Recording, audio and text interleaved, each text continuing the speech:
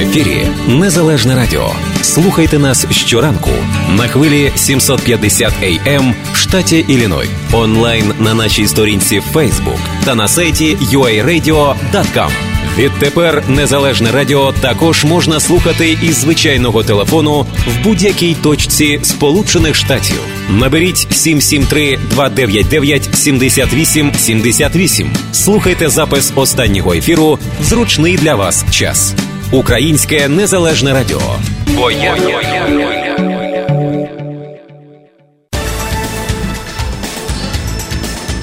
7:15 Чикаго. Доброго ранку, шановні слухачі. Продовжуємо передачу Незалежного радіо. І сьогодні у нас вівторок, формат політика. Але найперше я мушу вам дати коротеньке повідомлення з фронту. Як завжди, ми починаємо з цієї новини. Отже, що сталося за минулу добу? Відбувалися обстріли і порушувалися ці угоди.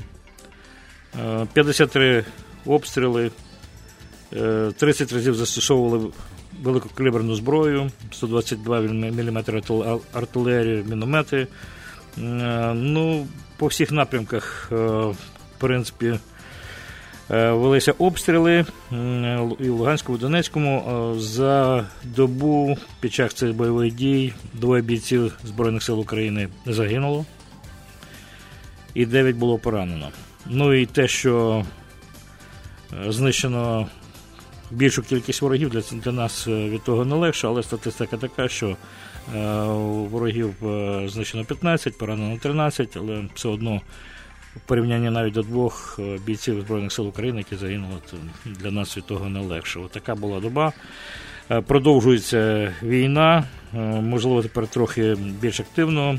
Українські Збройні сили відповідають на провокації, будемо говорити, якщо не наступ, то намагання продовжити цю війну російськими окупаційними військами і тими бойовиками, які їх підтримують. Ну, отак от воно все продовжується. І разом з цим продовжується політика в Україні, продовжується життя і мирне, і політичне, і суспільне.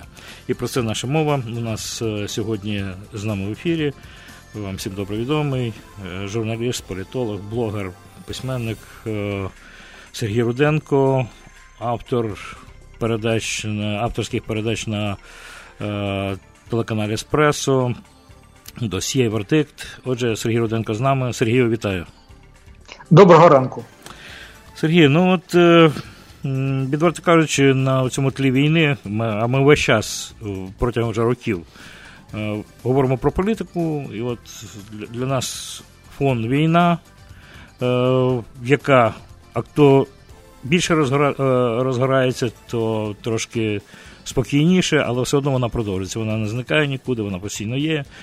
І агресія російська продовжується, і Путін той самий сидить, і нічого не можна тому тлі зробити. Але ми весь час намагаємося дивитися на внутрішнє життя України, яке, можливо, в якийсь спосіб стане кращим і може консолідувати українців, Україну, посилити її, і в такий спосіб, можливо, дати ще якийсь поштовх, який знов-таки може всі разом подолати ту війну, яка існує на Сході. Подолати, можливо, спільними думками, більшим патріотизмом, намаганням створити країну більш привабливою, і в такий спосіб, знов-таки, багато чого, можливо, таким чином може виправитися. Отже, про сьогодні будемо говорити про це. Ну, в першу чергу, очевидно, про політику. Політика мінлива, політика зараз відчувається передвиборна. От наскільки я так розумію, що зараз кожен день привносить щось нове. Ну і почну з того, що от з побутового, пізніше перейдемо на більш такі загальні роздуми, у тебе чудова аналітика є, і про це ми пізніше поговоримо. От про те, що Мартиненко на сьогоднішній день, наче вже дана відмашка Мартиненка, ну, який, як всі знають, був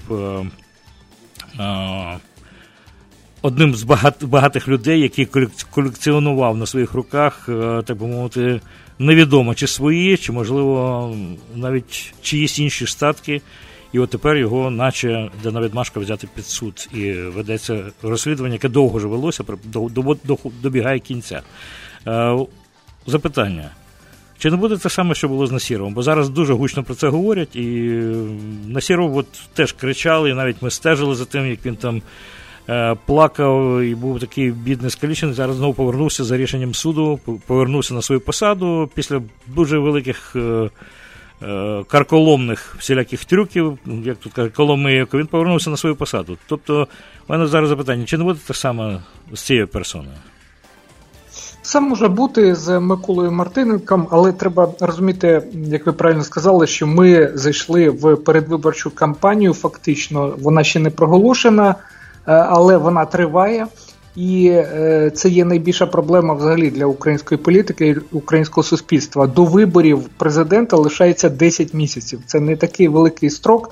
І зрозуміло, що всі основні гравці намагаються зараз позначити такими прапорцями якісь свої території, показати, хто ворог, хто друг. І мені здається, що от справа Мартиненка, яка пішла до суду, вона є таким теж прапорцем, бо в принципі, Микола Мартиненко – це один із тих людей, які були на чолі Народного фронту, партії Арсенія Яценюка, і, звичайно, у нього довгі стосунки були з Петром Порошенком, мається на увазі, вони давно один одного знають, і в бізнесі, і в політиці, вони колись були в нашій Україні, в партії, потім біля Ющенка поруч були. Тобто вони один одного всі дуже добре знають. І мені здається, що ця справа Мартиненка – це такий спосіб поторгуватися з Народним фронтом з приводу того, щоб Народний фронт був або більш лояльний до Петра Порошенка, або зробив свою ставку в цій грі. Тому що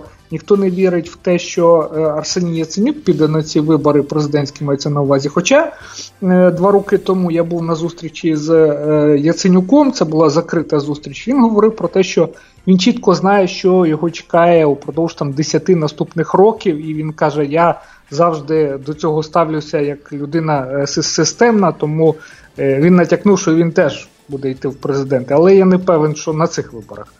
Тому що у нього зараз рейтинг не досить високий. Тому мені здається, що ця справа Мартиненка – це справа, яку треба розглядати крізь призму наступних президентських виборів. Та й загалом те, що відбувається зараз в Україні, воно все нагадує передвиборчу кампанію, бо от сьогодні має Верховна Рада розпочати слухання у другому читанні закону про створення антикорупційного суду. Це теж дуже така довга історія з цим антикорупційним судом, щоб цей суд нарешті почав працювати, щоб не було цих продажних дрібних судів, щоб був один антикорупційний. І от зараз триває дискусія серед основних політичних гравців, тому що всі розуміють, що поява антикорупційного суду може кардинально змінити розстановку сил в країні. Тобто, умовно кажучи, з початком роботи антикорупційного суду посадок може бути в десятки разів більше або в сотні навіть, аніж можемо собі уявити. А це порушить баланс, оцей баланс, політичний баланс в Україні, тому що вся українська політика вийшла, врешті-решт, з якихось тіньових грошей або з грошей, які були в бюджеті.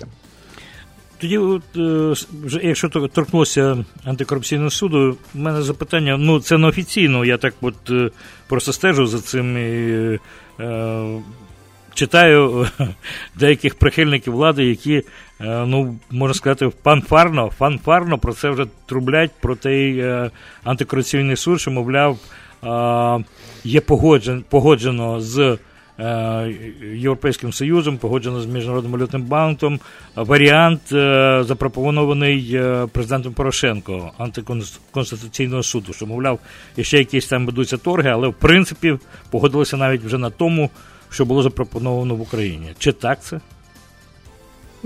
Там є кілька версій того, що вони мають розглядати. Одна із версій, що от цих суддів антикорупційного суду мали похвалювати за участю міжнародних експертів. Тобто і МВФ, і Світовий банк, вони говорять про те, що хлопці, ми вам даємо гроші, але стежите за тим, як ви їх використовуєте, а тим паче, якщо ви їх крадете ми будемо через своїх представників. Ну, між іншим, оця історія з присутністю міжнародних експертів, вона достатньо є такою болючою для української влади, бо свого часу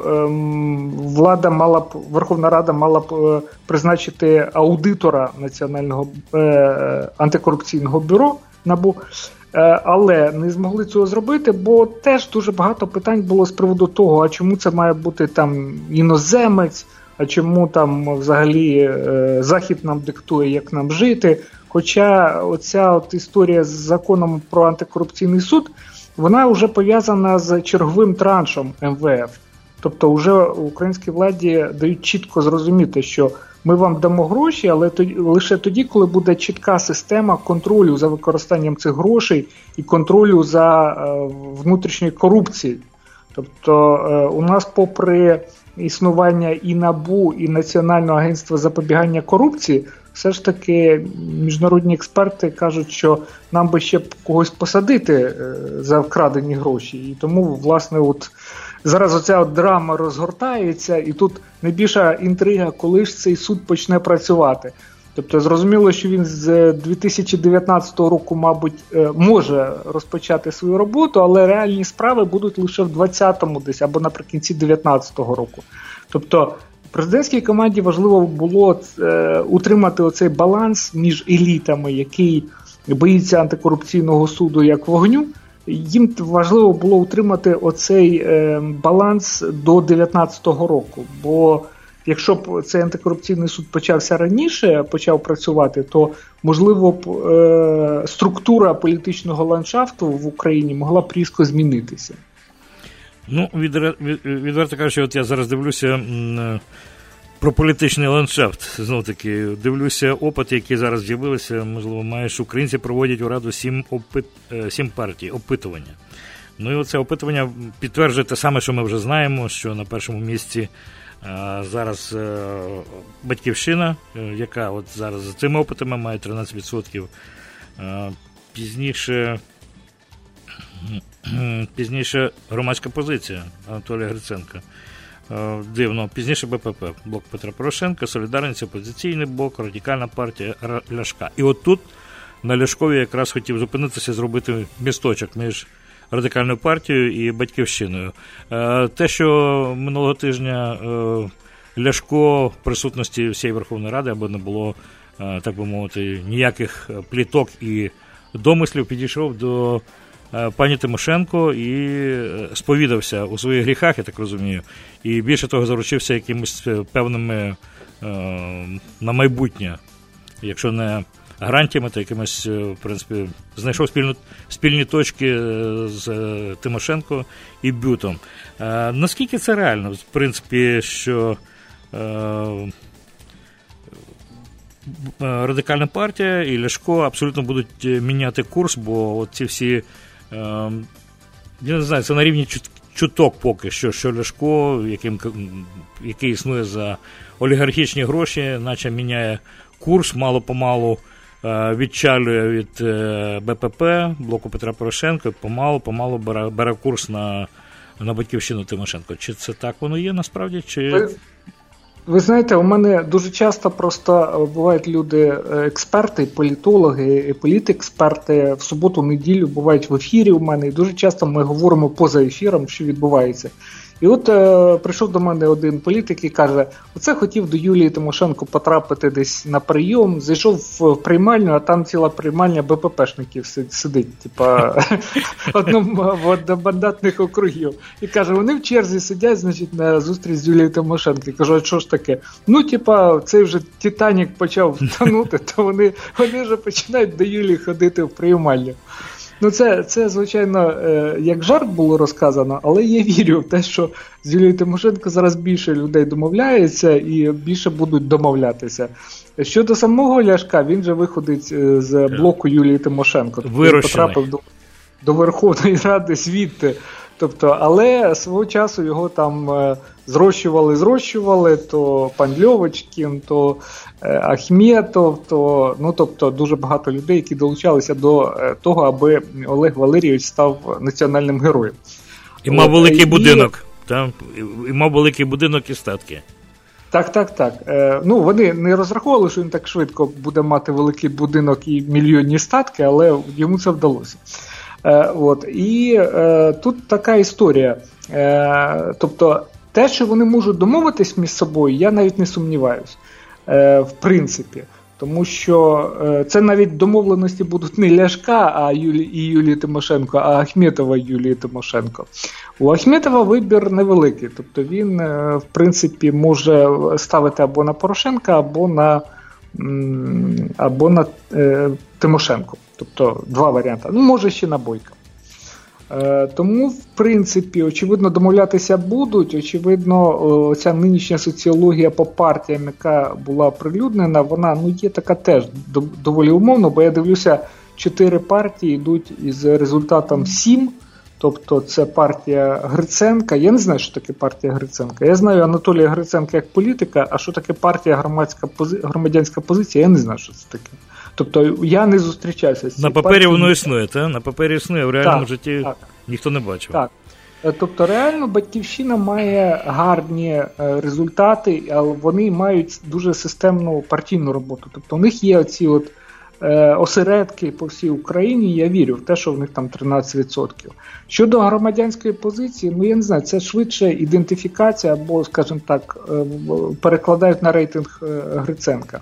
Опоблок може навіть і більше має, не 7%, тому що ситуація в країні не дуже добра, а Схід і Південь, я не впевнений, що вони взагалі довіряють там Батьківщині або Гриценку. Швидше за все Опоблоку. За рейтингами 7% це і Опоблок, і ВПП, і Солідарність. І Радикальна партія. Радикальна тобто всі лідери начебто. Але це такі, це ж не досить умовно. Я не вірю, що вони всі рівно всі по 7% мають. Потім «За життя» це партія взагалі з телеканалу 6%, це Рабіновича і Мураєва. Фактично телевізор зробив цю партію, у них теж, я думаю, осередків немає по всій Україні. І «Самопоміч» там 6%, «Свобода» 3%, я думаю, що «Свободи» більше. Я теж так думаю, що тут щось занижено трошки. Так, я думаю, що щось замало в «Свободи», я думаю, що «Свобода» все-таки потрапить до парламенту.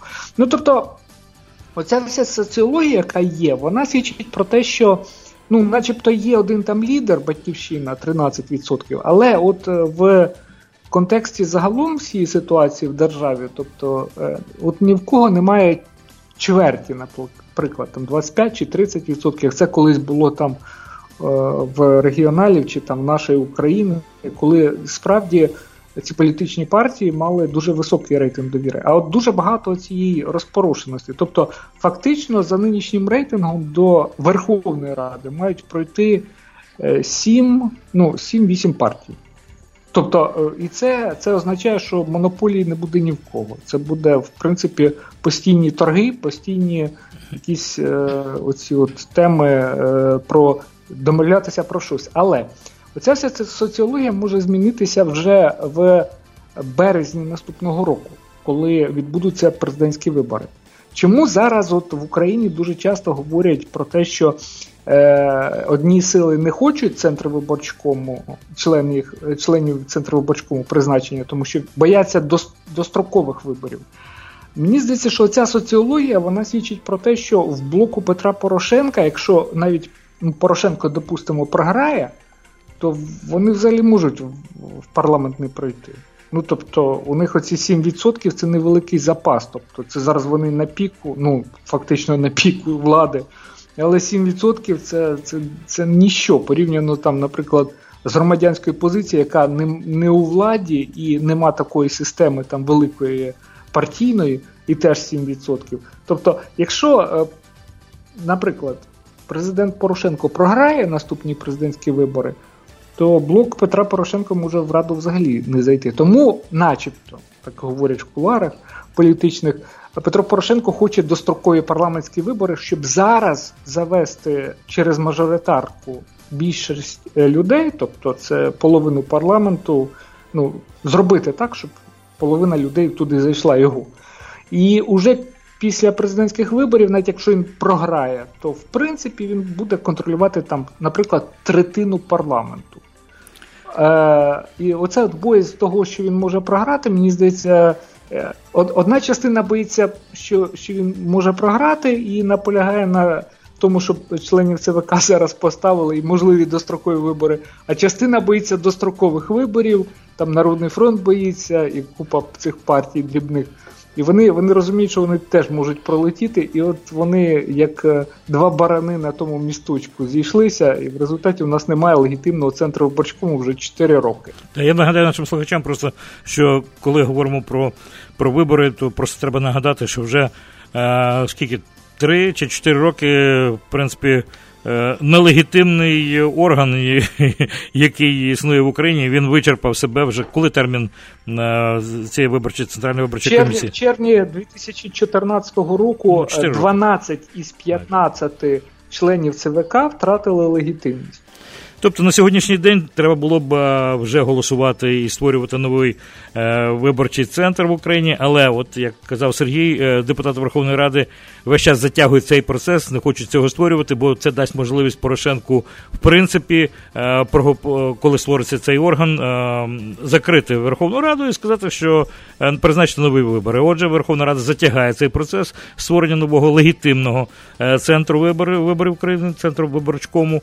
А коли Порошенко, за 7 місяців, здається, Порошенко вже не може буде змінити, дати команди закрити Верховну Раду і оголосити нові вибори. Здається, так. Тобто тут технічна боротьба Верховної Ради, які там сидять за свої крісла, тримаються, і Порошенко триває. Порошенко міг би проголосити нові вибори, як сказав Сергій, до Верховної Ради, таким чином зараз отримати більше своїх прибічників. Верховна Рада технічно не дає можливість того зробити, бо немає легітимного органу. І в такий спосіб ведеться кулуарна боротьба Верховної Ради і президента Порошенка. Сергій, ми зараз переключимося на рекламу, а після реклами у мене знов-таки по тих маленьких партіях телевізійних є запитання, і хотілося б, щоб ти нам прояснив ці питання. Нагадаю, Сергій Руденко за кілька хвилин буде після реклами в нашій передачі. Хочеш слухати радіо рідною мовою, чути українську пісню та об'єктивні новини з України? Підтримуй Незалежне Радіо. 7:42 у Чикаго і продовжимо нашу програму «Формат політики». У нас сьогодні в передачі дуже обізнаний політексперт, людина, яка, просто відверто кажучи, тримає руку на пульсі і спілкується з усіма політиками по зрізу нашої політичної верхівки в Україні. Сергій Руденко, журналіст, автор блогів, письменник, тележурналіст, автор програм «Досьє» і «Вердикт». З нами в ефірі. Сергію. Я би і далі продовжував там твої регалії, але вже перейдемо все ж таки до коментарів, тому що не вистачить часу. Отже, запитання було моє таке. Стосовно, ти почав говорити про телевізійну партію «За життя» Рабіновича, яка, в принципі, створена тільки телевізійними форматами, і от такий рейтинг має. А я хотів запитати ще про ще одну партію, це «Слуга народу». Теж у нас, здається, телевізійна. І взагалі, от у цих телевізійних партій можливість життя яка? Вона, в принципі, реальна, чи може випнути назовні в реальне життя, чи це от все ж таки ці мильні бульбашки? І, до речі, і останнє ще додатково Вакарчук, як кандидатура, ми не говоримо зараз про як політична сила, а як можливість, можлива кандидатура у президенти без партії. Чи от в цій площині новаторській хотілося б поговорити про ці всі нові речі, які наскільки вони реальні? Насправді, і присутність у президентських рейтингах коміка Володимира Зеленського, який дотичний до партії «Слуга народу», вірніше, «Слуга народу» – це такий телесеріал є на українському телебаченні, і де головну роль грає Володимир Зеленський, який стає президентом в цьому телесеріалі. Тобто, цілком така історія кіношна. І присутність Вакарчука в цьому президентському рейтингу свідчить про те, що українці стомилися від політики, від нинішніх політиків. Вони хочуть щось іншого, і вони не розуміють навіть, що вони хочуть. І коли з'являються такі нові імена там в рейтингу, в опитуванні, як Вакарчук чи Зеленський, всі кажуть, це були б гарні президенти. Тому що, насправді, жоден із кандидатів, які є зараз в рейтингу, він не є таким, який перемагає усіх своєю популярністю, своїми рейтингами, тому що що таке там 9% чи 8% довіри до кандидата в президенти? Це ніщо порівняно з тим, що він має взяти хоча б там 20-30% в першому турі, а в другому турі має перемогти іншого, зрозуміло, що в 51%. Тобто люди стомилися від політиків, вони вже говорять про те, що хай вже буде той співак, хай буде вже той комік. Головне, щоб в державі щось мінялося. Всі зрозуміли, що епопея боротьби Юлії Тимошенко з Петром Порошенком, вона вже продовжується упродовж останніх 14-15 років. Тобто, коли вони почали там в штабі чубитися Віктора Ющенка, кандидата в президенти, власне, це продовжується дотепер. Тобто, ці 14 чи 15 років вони намагаються один одному довести, хто найголовніший. Спершу це була історія між кандидатами в прем'єри, тепер це історія з кандидатами в президенти. Один раз Юлія Тимошенко Петро Порошенко програла під час президентської кампанії. Тобто, і оцей серіал, він уже всіх втомив. Всі хочуть уже бачити інше кіно. Тому є Вакарчук, є Зеленський, є той же Рабінович, це з тієї ж категорії телепартії і кіно. Тому що всі розуміють, що українська політика – це шоу, всі хочуть вже розважатися. Старі актори їм вже всі набридли. Тому виникають Зеленський і Вакарчук, і на цьому тлі може виникнути якась несподівана кандидатура, яку в результаті українці виберуть. Це буде і не Порошенко, і не Тимошенко, і не Зеленський, і не Вакарчук, а хтось п'ятий там, чи шостий. Взагалі не зрозуміло хто. Не хотілося б, щоб цим шостим був Бойко. Це б дуже не хотілося. Я думаю, що Бойко не стане, це однозначно, але це буде якась кандидатура, я не знаю. В принципі, телевізор може зробити все. І все залежить від основних телеканалів, на кого вони будуть, власників основних каналів, на кого вони будуть ставити. Тобто, чи на Юлію Тимошенко, чи на Порошенка, чи на Гриценка, чи на Романа Безсмертного. Хтось на кого поставлять, умовно кажучи, оці багатії, це буде знову оцей олігархічний консенсус. Тому що, в принципі, люди в більшості випадків навіть не розбираються, за кого голосувати. У мене багато часто зустрічають на вулиці люди, які дивляться телеканал «Еспресо», пізнають мене, питають: Сергію, за кого нам голосувати? Я кажу, чесно кажучи, навіть не знаю, що сказати, бо це неправильно з точки зору там вашої позиції. У мене там є якісь свої вподобання, але я не можу що вам порадити. І, в принципі, люди розгублені. І про це свідчить і рейтинг партій, і рейтинг кандидатів в президенти. Зараз найголовніша задача для тих, хто хоче виграти, це переконати людей, що вони інші, вони не схожі, і вони зможуть змінити країну, бо оці реляції президента України з приводу того, що зніміть чорні окуляри, побачите там якісь реформи, вони досить дивні, бо це звернення до всіх громадян. Тобто він відчуває, що люди чогось не бачать, і тому радить зняти чорні окуляри. Поміняти на рожеві. Це постійно. Чи звинувачують взагалі те, що люди не добачають. Це маніпуляції, які вже не тільки Порошенко знайшов. Це, я думаю, всі, хто при владі, в принципі, грають цим, маніпулюють в такий спосіб. Про окуляри, про поганий зір, про можливість те, що не бачать реформ, не бачать зрушень. Зрушення, безперечно, є, але і час іде. Смішно було б сказати, що стільки часу пройшло і не було б жодних зрушень. Тобто, великі досягнення, там, безвіз, там, великі досягнення, про що Порошенко казав, що він принаймні 3 речей добився і вважає його президентство, в принципі, наповнене і правильно, тому що, крім безвізу... Асоціація з Євросоюзом, безвіз. І ще він говорив про те, що найголовніше – це посилення української армії. Тобто армія, угода про ЄС і безвізовий режим. Ну, можна ще сказати, що в Україні почалася реформа медична, освітня, пенсійна, тобто багато чого можна назвати, але мова ж не про те, чи є реформи, чи нема, ну як формально, чи там запущені вони, чи ні. А чи відчувають це люди, чи не відчувають. Ну, можливо, в періоді, коли країна знаходиться в війні, відчути це складніше, я допускаю це. Але всі готові були потерпіти, як після помаранчевої революції, що давайте ми там дамо президенту 2-3 роки, ми готові там паски свої затягнути, давайте щось робити, давайте кудись країну рухати. А виявилося, що країна рухалась, і люди там, і політики рухались тільки в напрямку своєї кишені, а не в напрямку людей. У мене останнє запитання стосовно є часу, вже не так у нас багато, залишається якихось 10 хвилин. На превеликий жаль, я не назвав наш телефон прямого ефіру, може на останніх хвилинах хтось один може дозвонитися, 773-235-7770. Але оцю щільну розмову насправді дуже складно, як то кажуть, дзвінком потрапити, тому що цікаві речі. Так от, останнє, що я хотів запитати.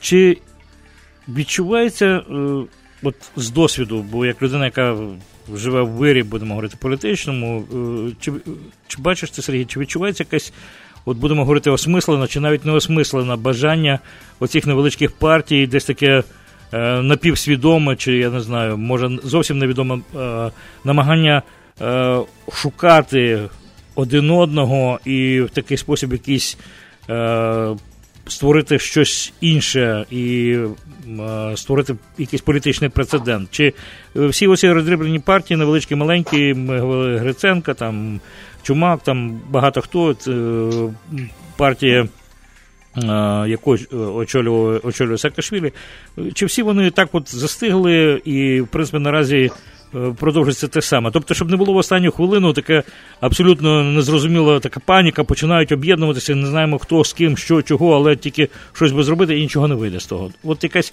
послідовність, логіка, хоч такого напів, будемо говорити, всліпу, намацування дорожки один до одного є? Відчувається?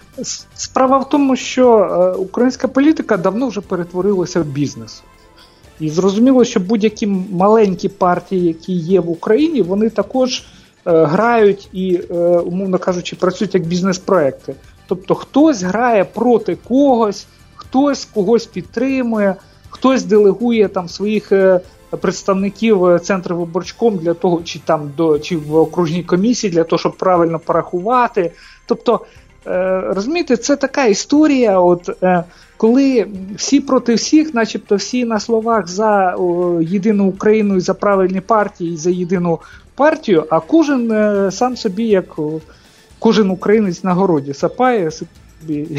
Кожен собі окремо курча смажить в свої окремі партії. Ну, тобто це в мене з партіями. У нас більше 200 партій, і такої кількості партій і не потрібно для суспільства, але всі ці партії – це спосіб заробітку.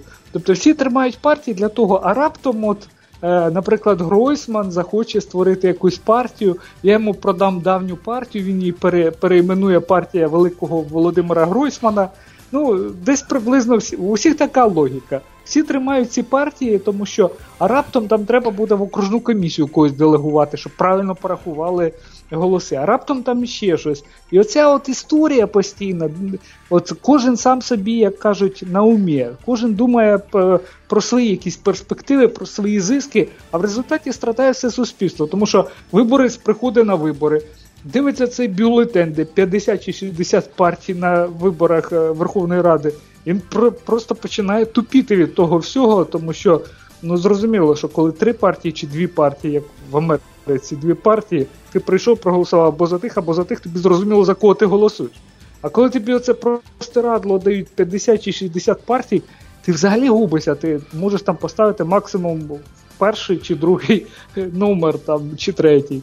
І це найбільша проблема, що немає ідентифікації, не зрозуміло, за що взагалі ти голосуєш.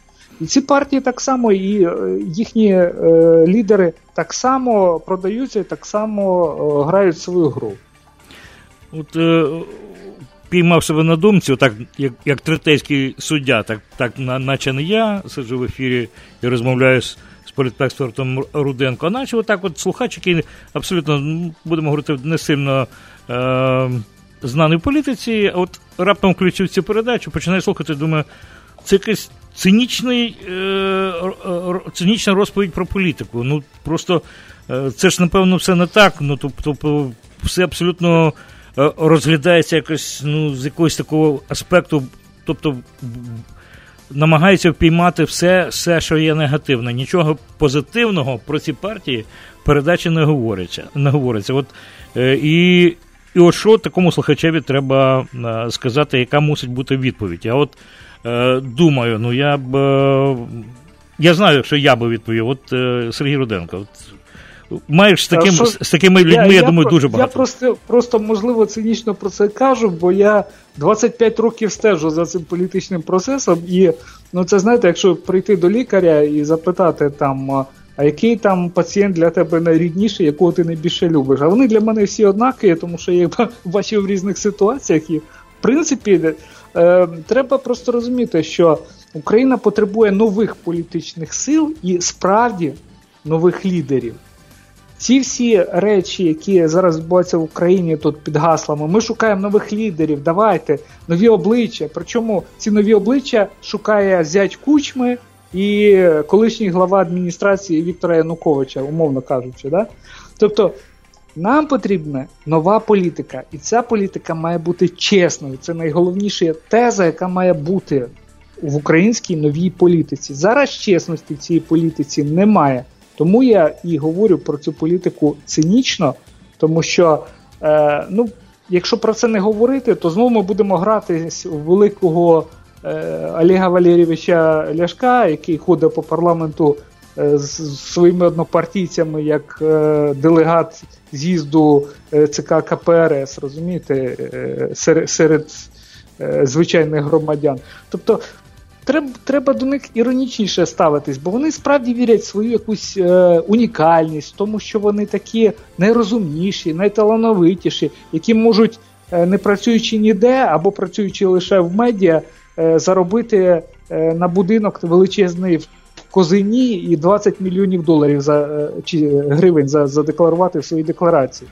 Тому треба просто лише цинічним поглядом можна їх привести до тями, бо так вони, я не знаю, що порадять зняти, окрім окуляри ще.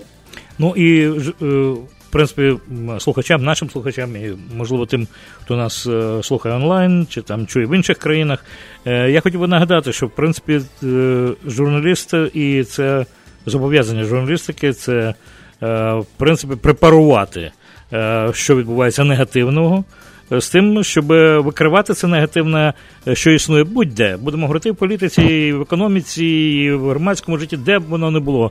І викривати це і показувати громадянам, щоб ці громадяни могли вплинути, і таким чином ці питання могли бути виправлені. Тому, як санітарна робота, журналістика, можна сказати, це як медицина. Ну, мусиш... Я б сказав ще гірше, але не будемо в ефірі. Як людина... я скажу, добре, це все одно, щоб бути там хірургом або асенізатором, я не знаю, десь приблизно в цьому ряді. Все одно ти робиш щось для людей добре, і тобі доводиться з цим мати справу з усім. Ну що, Сергій, я сподіваюся, що сьогоднішня розмова була досить цікава, тому що ми, в принципі, не бігли по офіційних новинах. Ми зайшли трохи за куліси і говорили про те, що відбувається за кулісами. Я думаю, це найголовніше. І це те, що відкриває людям очі і розповідає про те, що, можливо, люди не знають. Я щиро дякую Сергію Руденко. Дякую, до побачення. За те, що був з нами. Дякую, Сергію, до зустрічі. І хочу подякувати вам, шановні слухачі, за те, що були з нами. І от буквально на останніх хвилинах хочу 2 слова про погоду. Сьогодні трохи туман, але дощу нема. Протягом дня вийде сонечко. Зараз на цю хвилину у нас плюс 12 градусів, 54 за Фаренгейтом. В день буде трошки тепліше, буде 15 градусів тепла, 61 за Фаренгейтом. Ну і завтрашнього дня вже буде тепліше, і сонечко з'явиться, і вже цей тиждень піде від завтра на краще. І на цій ноті я хочу з вами попрощатися. І сподіваємося, і в політиці все буде краще в Україні з часом. Гарного дня і до зустрічі завтра у Незалежному радіо. В ефірі Незалежне радіо. Слухайте нас щоранку на хвилі 750 AM в штаті Ілліной. Онлайн на нашій сторінці Facebook та на сайті uaradio.com. Відтепер Незалежне радіо також можна слухати із звичайного телефону в будь-якій точці Сполучених Штатів. Наберіть 773-299-78-78. Слухайте запис останнього ефіру в зручний для вас час. Українське Незалежне радіо. Бо я